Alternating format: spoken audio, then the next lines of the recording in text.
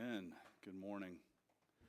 Welcome to Hope. I'm Pastor Tom. It's good to have you with us as we worship God together here today. First of all, if you have any prayer requests or if you are visiting with us, we encourage you to fill out this piece of cardstock that was in the bulletin. If you didn't get one, there's some by the door. And let us know how we can be in prayer for you. Or if you're visiting, just give us a little info and we will follow up accordingly. Let's see, several things going on around here. First of all, if you are Zooming in, you should have received by email through our online portal this lesson plan for Hope for Kids today. The kids are following along the sermon series through the book of Isaiah with us, and we have some very creative and fun ways for them to engage God's Word. So encourage you to print that out and follow along and at least use some of the scriptures that are there to guide your conversations at home. What else? Let's see. We have every Tuesday night, we have a Tuesday night Bible study because you wouldn't want to have that on Wednesday night. That would be weird. Thank you. Somebody laughed. All right. Ta-dum. My drummer sat down. I'm no good. But that's Tuesdays at 7, and we are also following along through the book of Isaiah. We mix it up every once in a while, take a little creative angle on things, and so this week we will be looking back at chapter 12, which we'll study this morning, and then we will also look forward through the next 12 chapters or so, and try to make sense out of that section of the book on Tuesday night. So I encourage you to zoom in if you have any interest there. What else? Let's see. Youth group should be meeting tonight at 5:15 on Zoom for a workshop. We're getting ready for our summer youth sermon series. And so that will be, if you're in the youth group, you'll get the memo. You'll get the text and whatever, and just zoom in, and we will keep you on track for that. Let's see.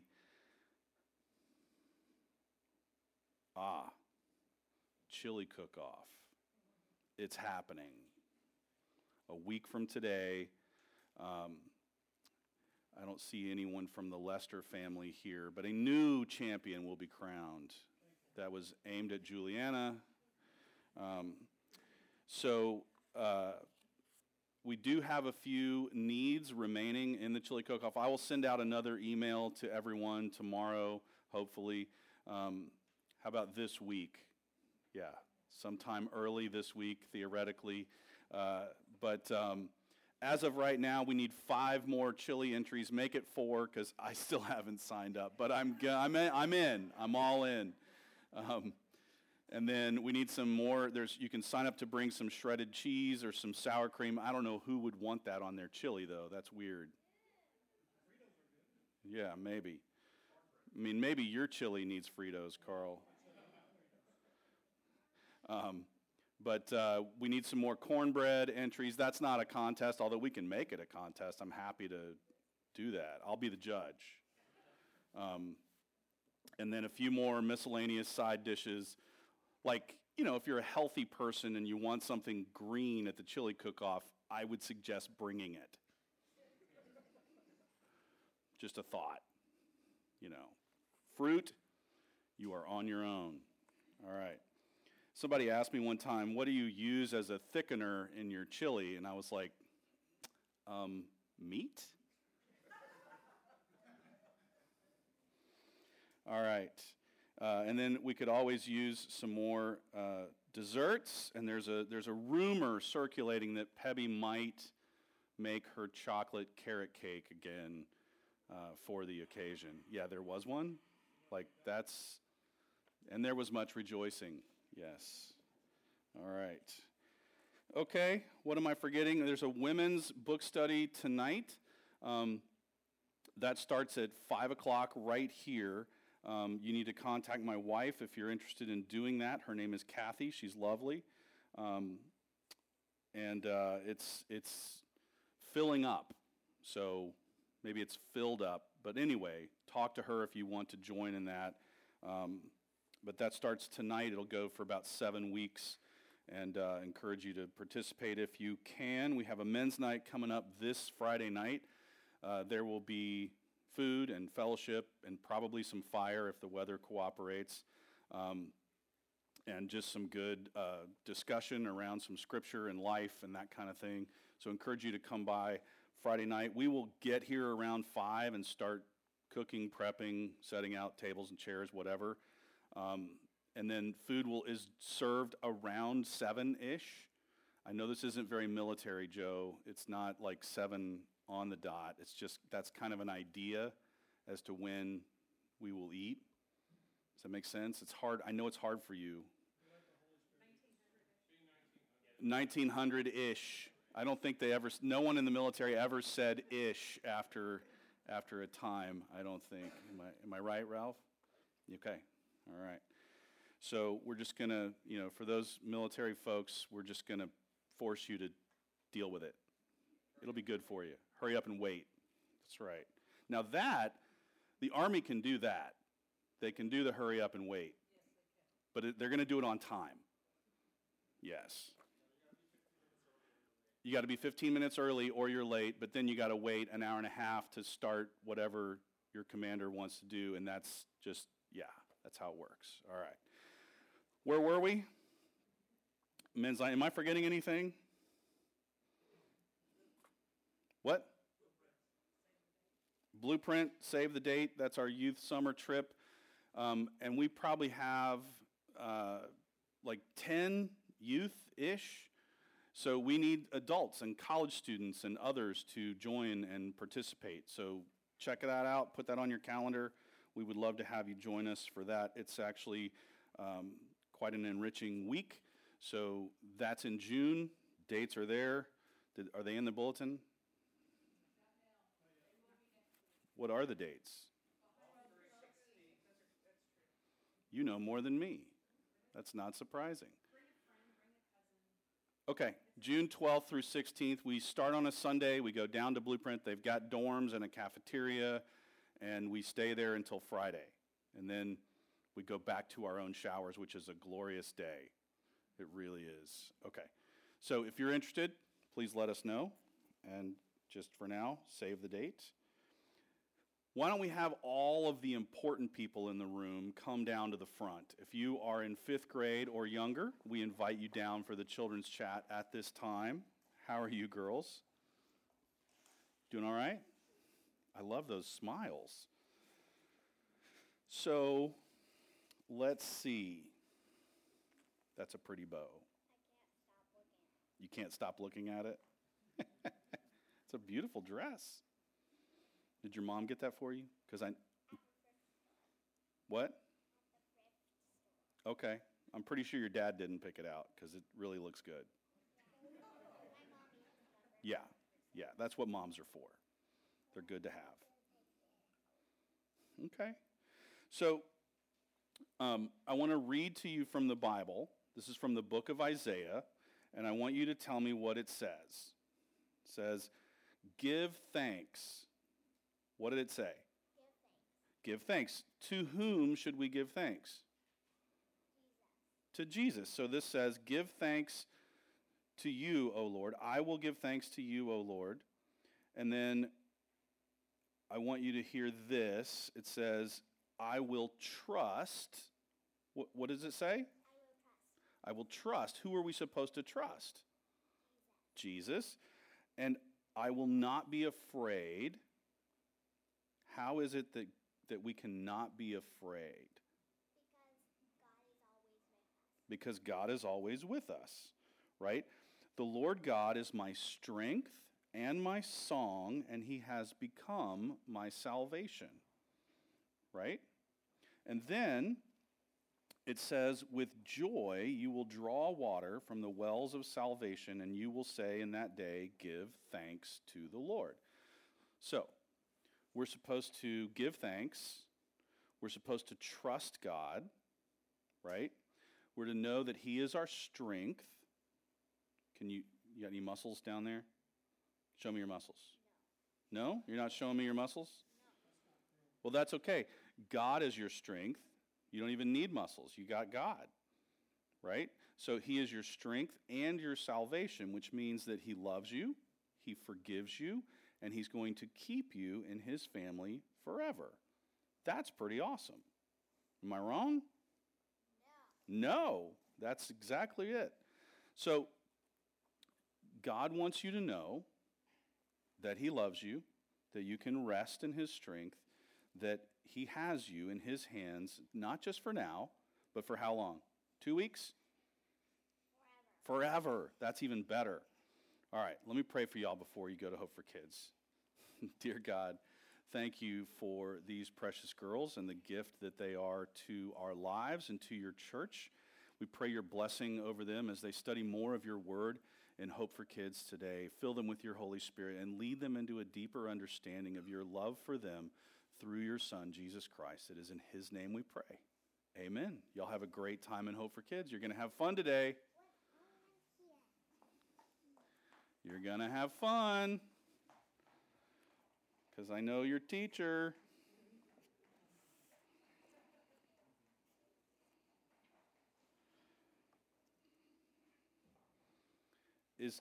Jen, is today the day that they explode the goo out of the water bottles? Okay. Yeah. They're gonna come back pumped and maybe a little messy in that beautiful dress. Will it wash out? Yes. We can the Hope Church can provide some OxyClean next week. So, all right. Jesus washes us. There's a sermon there somewhere. All right. Will you join me in prayer as we prepare our hearts for God's word today? God, our loving Father, we thank you that you give us this time and place to come together in your name, to worship you through song, through prayer, through the meditations of our hearts, to worship you through your word, to not only hear from you, but to call out of us that which you desire to be made manifest in our hearts and in our lives as your children. And Lord, as we come before you and open your word today, we pray that you would open our hearts, that you would speak to us through your holy word, that you would grow us and change us according to your will. And Lord, we lay at the foot of your cross the burdens of our hearts that we might be more free to encounter you here through your word today. We give you our sins and disappointments, and we thank you for the forgiveness and compassion that are ours through your Son, Jesus Christ. We lift before you those relationships in our lives that are strained, and we pray for peace and reconciliation where it is needed. We lift before you those who grieve, and we pray that you would comfort them. We also lift to you, Lord, those whom we know and love who are sick or recovering from medical procedures or facing uncertain diagnoses. We pray your healing mercies upon your people. We think especially of Yolanda Clifton and just pray for continued healing for her post-op. We lift up Joshua Johnson to you. We thank you for the progress that you have made in his healing and recovery. And we pray your continued hand of healing over him as he returns to school and resumes life as a normal 20-something. We just pray that you would be with him at every step. And Lord, we lift before you others that we know and love who are sick, and we just pray your healing mercies over them. Lord, we thank you for this country, for the freedoms which we enjoy as Americans, and we pray for our leaders at every level of government, elected and appointed. And we ask that you would give them wisdom and discernment for the decisions that are before them. We lift up our men and women in uniform who serve to protect and defend our Constitution. We ask that you would watch over them and keep them safe. We pray especially for those who are in harm's way and ask that you would return them home safely. And Lord, we lift up those military veterans who have returned home changed as a result of their service to our country. We pray your healing and your peace over their hearts, bodies, and souls. And Lord, we ask that you would use us, your church, to minister that grace to each of them and their families. And we lift up your church here at Hope and around the world this morning. We think of all of those who are worshiping you today across the globe in the celebration of the resurrection of your Son from the dead that gives us hope and life. And we pray that as your church worships you, that your word would go forth through the mouths of your people and that it would not return to you empty. We pray all these things in the holy and precious name of Jesus Christ. Amen. All right. So, we are in the midst of a series of messages through the book of Isaiah. Just the book of Isaiah. No big deal. Just 66 chapters. That's all. And as we are moving through, we're not trying to cover every verse of every chapter. We're trying to kind of hit the high points and give you a feel for this incredible literary work that is also part of God's Word. So there's several things going on. We're looking at the literary composition of this material through Isaiah, and we're looking at the way God is speaking both to his people in that time period as well as how God is speaking to us in our own context. And so it's important to sort of understand the historical context into which this work is written. And I'll just try to summarize it for you very quickly, as complex as it is. But there's this little bitty country called Israel, and you've heard of like King David and King Solomon, right? Well, after King Solomon died, this little tiny country of Israel has a civil war, and one state, which held the capital, Jerusalem, is separated from the other states of Israel. And you have the country of Israel and the state of Judah now becomes its own country. And the king and the temple reside in Jerusalem, the capital of Judah. And there is civil war, there's strife and conflict between these two nations who were formerly one nation. And in the midst of that time period, there are a string of really bad kings on both sides of that divide. And when I say bad, I mean like sacrificing babies and things. They're bad people. And so there's this long period of time where God's people just keep getting farther and farther and farther away from his heart. And he says through his prophets, and Isaiah is one of those, he says basically, listen, come back to me, please, turn around. Because the consequences of your own sin and your separation from me are going to be harsh. You really don't want that. I'll let you go down that road if you so desire. But if you want to know my desire, it's for you to come back to me, to the heart of God. And so Isaiah is speaking into this context where there is an army to the north of them, there is the army of Egypt to the south of them, and there are all these tribal warfares and battles in between, and these great global powers of the time period are vying for territory. And it's just a matter of time, and Isaiah sees it, until these little postage stamps of countries are going to fall and become subject to foreign empires.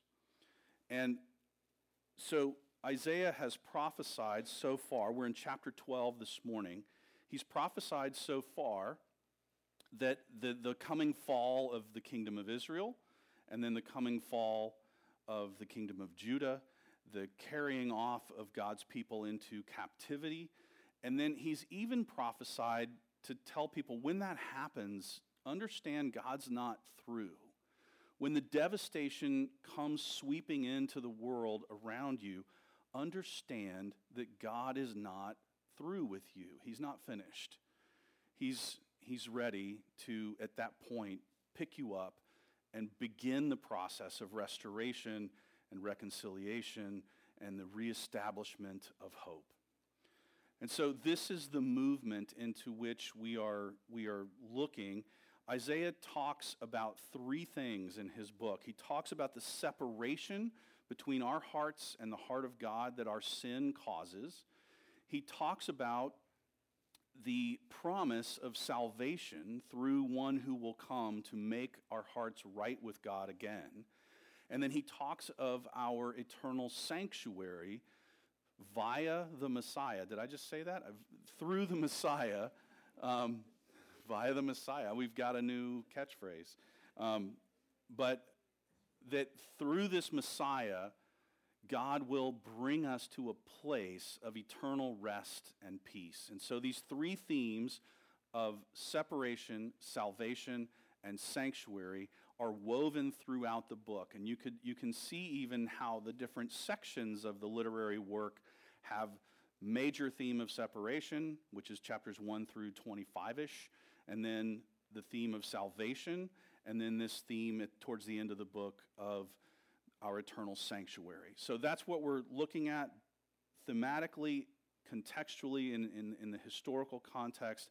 And then, of course, the ultimate question, what does it mean to me? What does God want for me? And so I'm going to read to you all of chapter 12. Don't worry, it's only 6 verses. And you'll see why the Gregorian monk that put the little verse notations. There are a few places that in the Bible that when I get to heaven, I will either ask him a question or just smack him because it makes no sense at all. But this is one of those places where it makes perfect sense to put a separation between chapters. And you'll see that in the language, you will say in that day. And he says that twice in this passage. But let's read through Isaiah chapter 12 together, and then we'll try to ask the question, what does it mean for us? Isaiah chapter 12, beginning in verse 1. You will say in that day, I will give thanks to you, O Lord, for though you were angry with me, your anger turned away, that you might comfort me. Behold, God is my salvation. I will trust and not be afraid, and will not be afraid. For the Lord God is my strength and my song, and he has become my salvation. With joy you will draw water from the wells of salvation. And you will say in that day, give thanks to the Lord, call upon his name, make known his deeds among the peoples, proclaim that his name is exalted. Sing praises to the Lord, for he has done gloriously. Let this be made known in all the earth. Shout and sing for joy, O inhabitant of Zion. For great in your midst is the Holy One of Israel.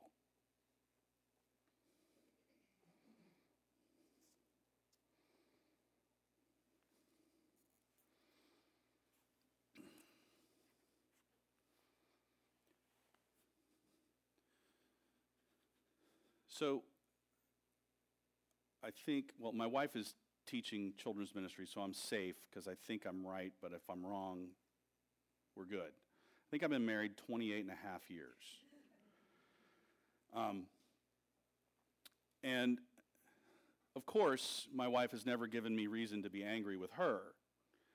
However, I have given her reason to be angry with me on occasion. She was correct. Right?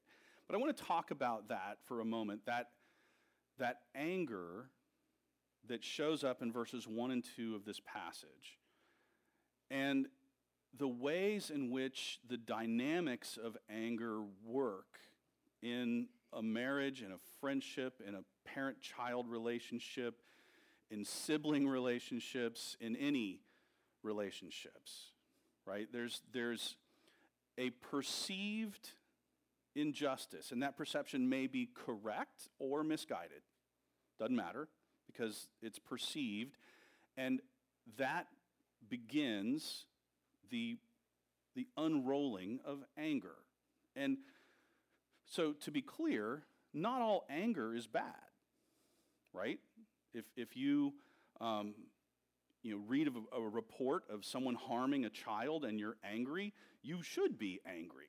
That should make you angry. That's not okay, right? So injustice can have a right anger response, but then there's what we do in our anger that can really complicate the situation. And things that are said or things that are done, they're hard to unsay and they're hard to undo. And for a moment, particularly if you're thinking about this as someone being angry with you, for a moment, there's this feeling that this anger will persist, that this is a new reality. This is a new baseline for the relationship.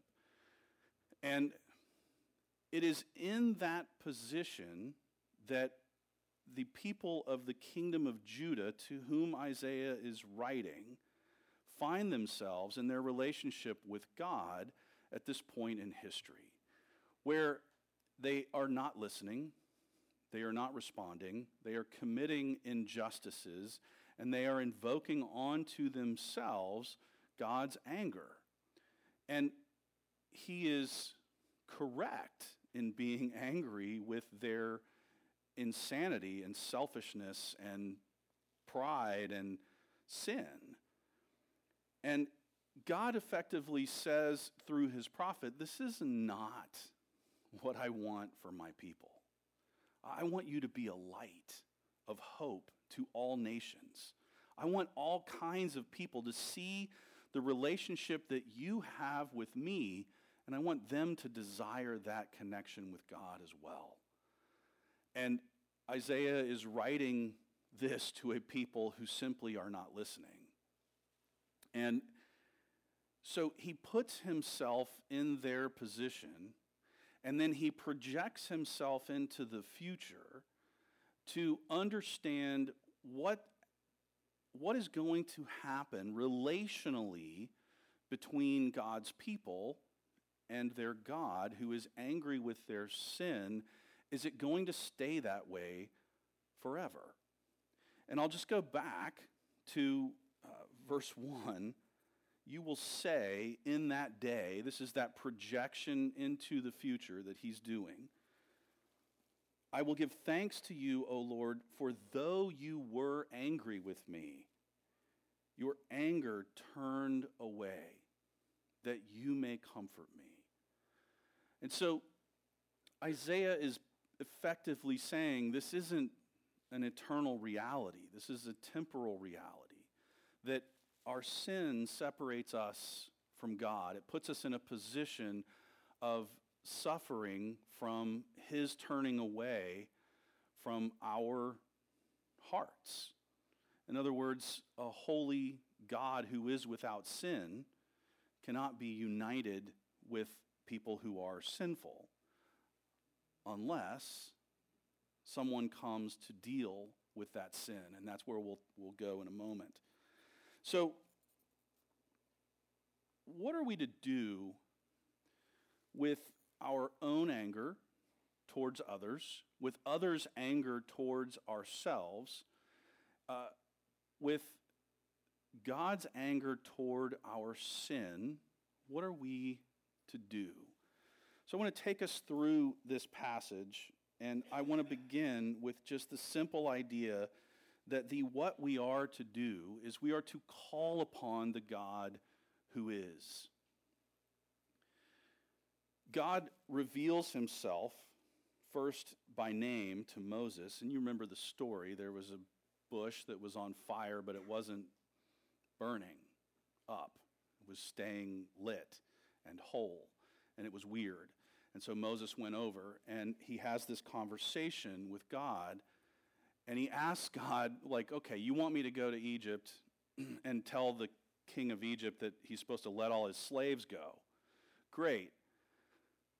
What's your name, by the way? And God says, I am. That's all he says. I am. And Moses is left in a position of, oh, wow, that's kind of deep. This is the God to whom we are to turn. The God who is, the God who always has been, and the God who always will be. This eternal, whole beautiful truth of the author of life and joy and hope. And so we are to turn to the God who is, first and foremost, to give him thanks for his creation, for giving us life, for giving us the blessings that we enjoy in this world. We're to give him thanks for his comfort, because only God himself can turn away from his anger. Let me be abundantly clear.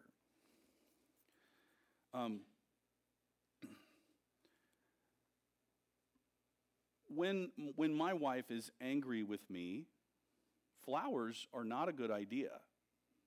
She sees them as some form of appeasement, right? And she doesn't take the bait. She's like, get those out of here. You're in the doghouse. And I need you to demonstrate that you care about what I'm angry about and that you're going to take rightful action to correct what you did wrong. Only she can decide to turn away from her anger as it relates to me. There are things I can do to demonstrate that I've changed, but only she can make that decision. Only God can turn away from his own. There's nothing. I can't bring God flowers. I can't throw an offering at him. I can't come trim the bushes at the church building, or I can't. That's not going to take away the separation that my sin causes between the heart of God and my own heart. And so there's this idea that Isaiah understands that God desires to turn away from his anger and change his posture toward us to one of comfort. And so we are to give thanks that the God whom we serve, he's always there. And he has a plan to deal with his anger and to provide for us comfort and peace. And so we're to give him thanks for his comfort and for his atonement. So verse 2 starts with, "Behold, God is my salvation." So in Israel, in ancient Israel, at this time in Jerusalem, there was a temple. And in the heart of the temple, there were two things that were significant. There's this inner sanctum. There's two rooms there, and the back room is called the Holy of Holies. It represents the throne of God himself. And then just outside of that room, in the inner courtyard, outside, no roof, is a grill, for lack of a better term. It's a grill. It's literally, there's a bed of coals with pieces of metal laid over it, and animals are sacrificed, and their flesh is placed on the fire. And the idea is that the aroma is one that is pleasing unto the Lord, because it's an aroma of the offering, the recognition of God's people that they are separated from God by their sin. And they are wanting to demonstrate that they care about this, that they want to be restored to the heart of God. And so this activity at the altar is all a reflection of this process of atonement, or at least of representing atonement, this atoning idea. And so, just for your own understanding, the word in this verse that says salvation is the actual same word as the name of Jesus. So it might not surprise you to learn that Jesus was Jewish. Did you know that, Wesley? You did know that, yes. Not surprising. And the Jewish name for salvation, once you render it into multiple other languages and then into English, is Jesus. It would be something more like Yeshua or Yahshua. But the idea that God is our salvation, that he is the one who will provide the atonement for our sins, that he will provide the lamb that will atone for our sins. And you can see what's coming there, right? And Isaiah does too. And so, to call upon the God who is, who always has been, who is, and who always will be, we begin by giving him thanks for his atonement, for his comfort, and for his atonement, and we learn to trust in him. That is, to rely on his strength. In verse 2, the third line in that stanza, for the Lord God is my strength and my song. Do you see the all caps there? You see so if you're looking at this passage, Lord is in all caps, and then God is in all caps. And this is fairly unusual to see these two words used in such close proximity to each other. The first one, the first all caps, is the name that God gave to Moses, I am. And the second one is the abbreviation for the name that God gave to Moses, because no good Jewish person of this time period would have pronounced the name of God for fear of breaking one of the 10 commandments. Thou shalt not use the Lord thy God's name in vain. So there was the word, the name that God gave to Moses, and then there's the abbreviation for that name, and Isaiah hits the nail twice with the same hammer, just bang, bang. That God, that mighty God, that holy God, that totality of being that is your God, that's who I'm talking about. For the Lord God is my strength and my song, and he has become my salvation. This is a call to trust in an eternal being who is as loving as he is eternal. And he calls us to rely on him, on his strength, and he calls us to rest in his salvation.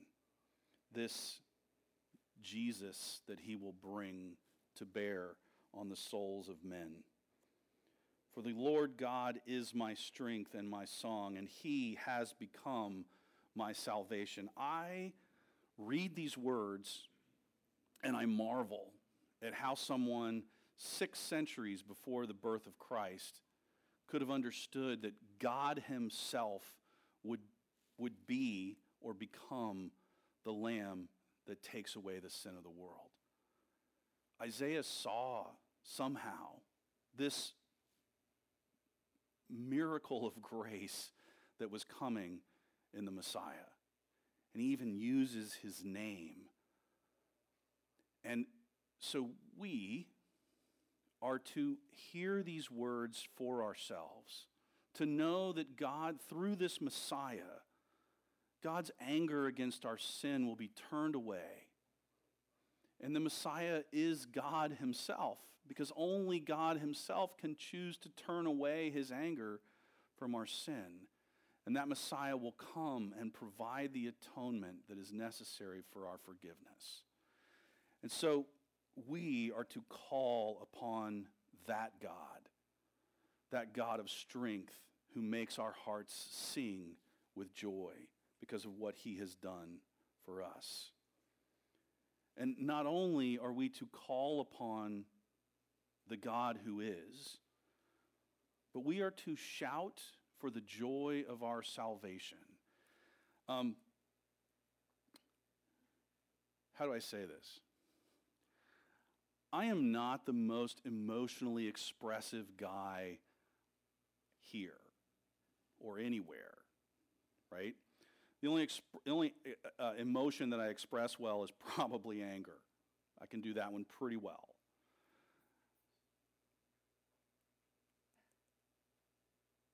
The idea of shouting for joy is not native to me, right? This comes from somewhere else.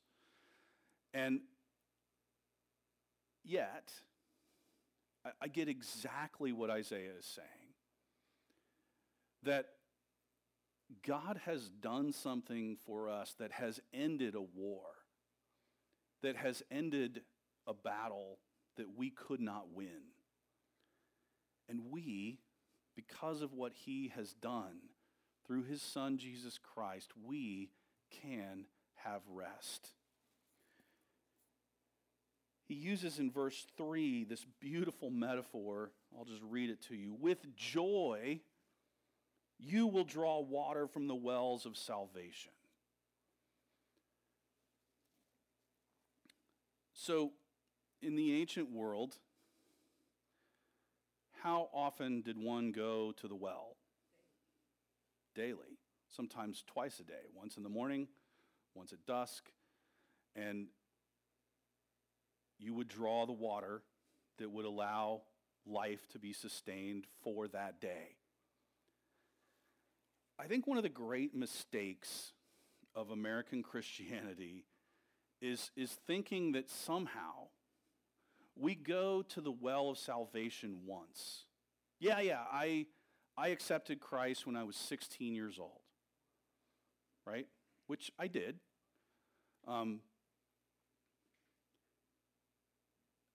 This is telling us that this is daily water. That we have to go back to that well of salvation every day. Not because you're going to lose your salvation if you don't. That's ridiculous. That's not the point. The point is there is this well of life and grace and sustenance that we can return to daily if we will. And that when we do, we drink again of that joy that comes with knowing that God has ended what we could not end for ourselves. And so, this call to return to his grace every day, to drink in his joy, to deepen our gratitude for what he has done for us, and to declare his goodness to anyone who's listening. And Isaiah does something very restorative here. As you may remember from the book of Genesis, God told Abraham that all nations would be blessed through his lineage. The people of God had forgotten this. They had forgotten that they were supposed to be different. That they were, because of the hope of the Messiah, they could be at rest with God and at peace with each other and a source of light and hope to the world. And instead, they're out conniving and signing treaties with foreign countries to try and outmaneuver the powers around them. And God just says, oy vey, rest, rest. I've got this.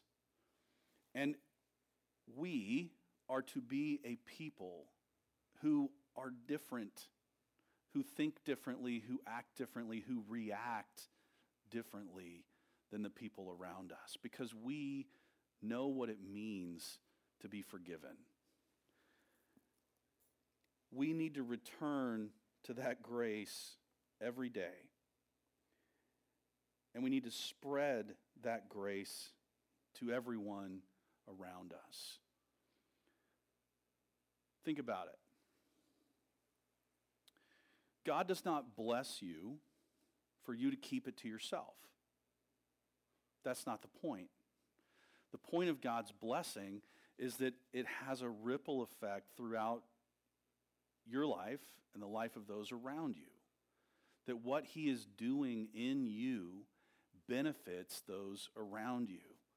And this has always been his desire, that his love, his grace, his peace just continues to roll forth into the world through his people. That we are those who are willing and able to tell others what God has done for us. And that we are those who show others that God is with us. This comes through time, through tripping and falling and messing up and forgetting who God is and what he has done for us, and then realizing that he's there to pick us up, to restore us, to return us into right relationship with him, and then allow us to screw it all up again. And over and over and over we go, and we eventually learn, wait, I can get ahead of this. I can trust him now. I can stop trying to contrive my own means of survival in this world and trust. I can rest. And when we begin to learn these things, it's contagious. People around us see something in us that they may not see in themselves. And that leads to what God wants, which is the expansion of his love, the expansion of his kingdom, the extension of his grace into this dark and hurting world. I have two scriptures I want to share with you as we conclude. One is from a prophet you've probably not heard a lot about. This is an Old Testament book, and I picked this clip for one reason, to show you that these themes that Isaiah is developing in his opus are not unique to him. They are unique to the heart of God. And listen to how another prophet says exactly what Isaiah is trying to say. From Zechariah 9:9, "Rejoice greatly, O daughter of Zion. Shout aloud, O daughter of Jerusalem. Behold, your king is coming to you. Righteous and having salvation is he, humble and mounted on a donkey, on a colt, the foal of a donkey." What? This would be like rolling into Baghdad in a Volkswagen Bug as the U.S. military. Like, here we come. Me. What? Yeah, Russia's fixing to roll into Ukraine. That's going to be different. They're going to do that the other way. What kind of king rolls in on a yearling donkey? What is going on? Isaiah sees it. Zechariah saw it. We can see it. That this king is different. He's not about himself. He's about us. He's about our hearts, the restoration of hope, the establishing of salvation in the heart of mankind. And so there's just one little snippet, and then our kids are reading this verse back in the back of the building. I thought it would be good for us too. And I'm just going to close with these words. So you're going to get like two blessings today. There's this one, and then there's one at the end of the service. Will you just open your hearts? Keep your heads up. Let these words soak into your heart. May the God of hope fill you with all joy and peace in believing, so that by the power of the Holy Spirit you may abound in hope. God, our loving Father, we thank you for your word, and we thank you for the ways in which you revealed yourself to those who went before, who lived before the Messiah came, that they were able to see the hope that you held out for the world, to know that your love would conquer all, to know that they can always turn to the God who always has been, who is, and who always will be. In the name of the Father, and of the Son, and of the Holy Spirit, we pray. Amen.